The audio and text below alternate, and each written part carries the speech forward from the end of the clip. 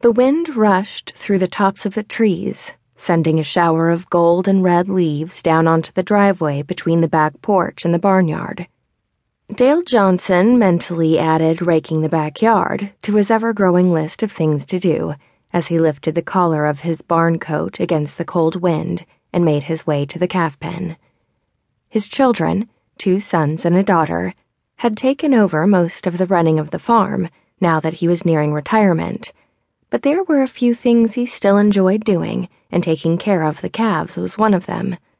He turned on the spigot that filled the trough with cold water and then walked over to the barn to scoop grain into buckets.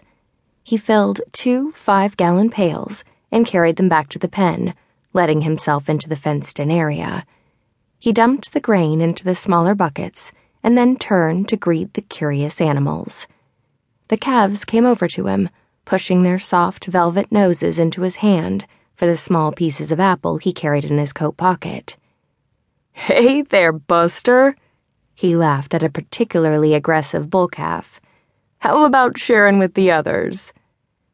The little calf just nosed in further, trying to investigate Dale's pocket, and left a smear of saliva across the front of the canvas coat.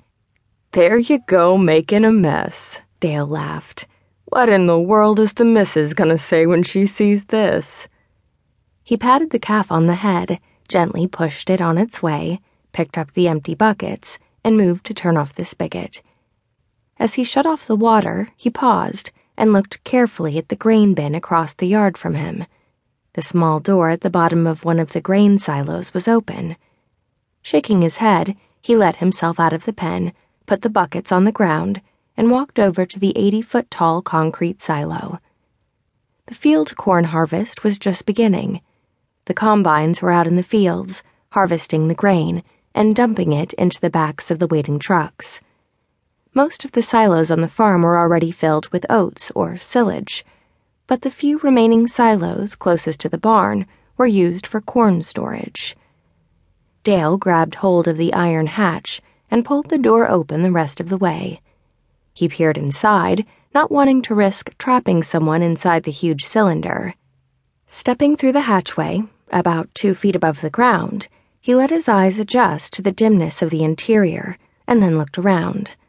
The silo had been recently cleaned and now awaited the new harvest bounty. The silo was made up of layers of cement tiles and steel hoops stacked one above the other to the height needed for storage. He looked up and could only see a pinpoint of light where the top of the silo opened for the grain to be poured in through a series of augers on the outside of the building. "I'll have to have a talk with the kids," he muttered. "Be a damn shame if part of the harvest came spilling out all over the ground because someone was careless.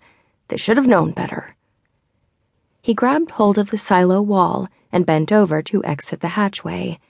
Hearing a noise just outside, he started to turn, but a solid blow to the back of his head had him reeling and falling back into the interior of the silo.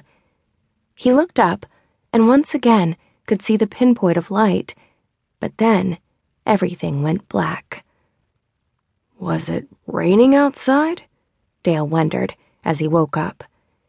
It was dark, and he could hear the sound of rain hitting the roof. Suddenly, he was pelted with something small and hard. He opened his eyes and sat up, nearly fainting in the process. His head was pounding. What the hell happened? He was pelted again and realized he was being hit with small pieces of corn. His stomach twisted and his heart pounded. He wasn't in his house. He was in the grain silo. Struggling to his feet, he lurched to the wall and found the hatch. He found the latch and pushed, but it stuck fast.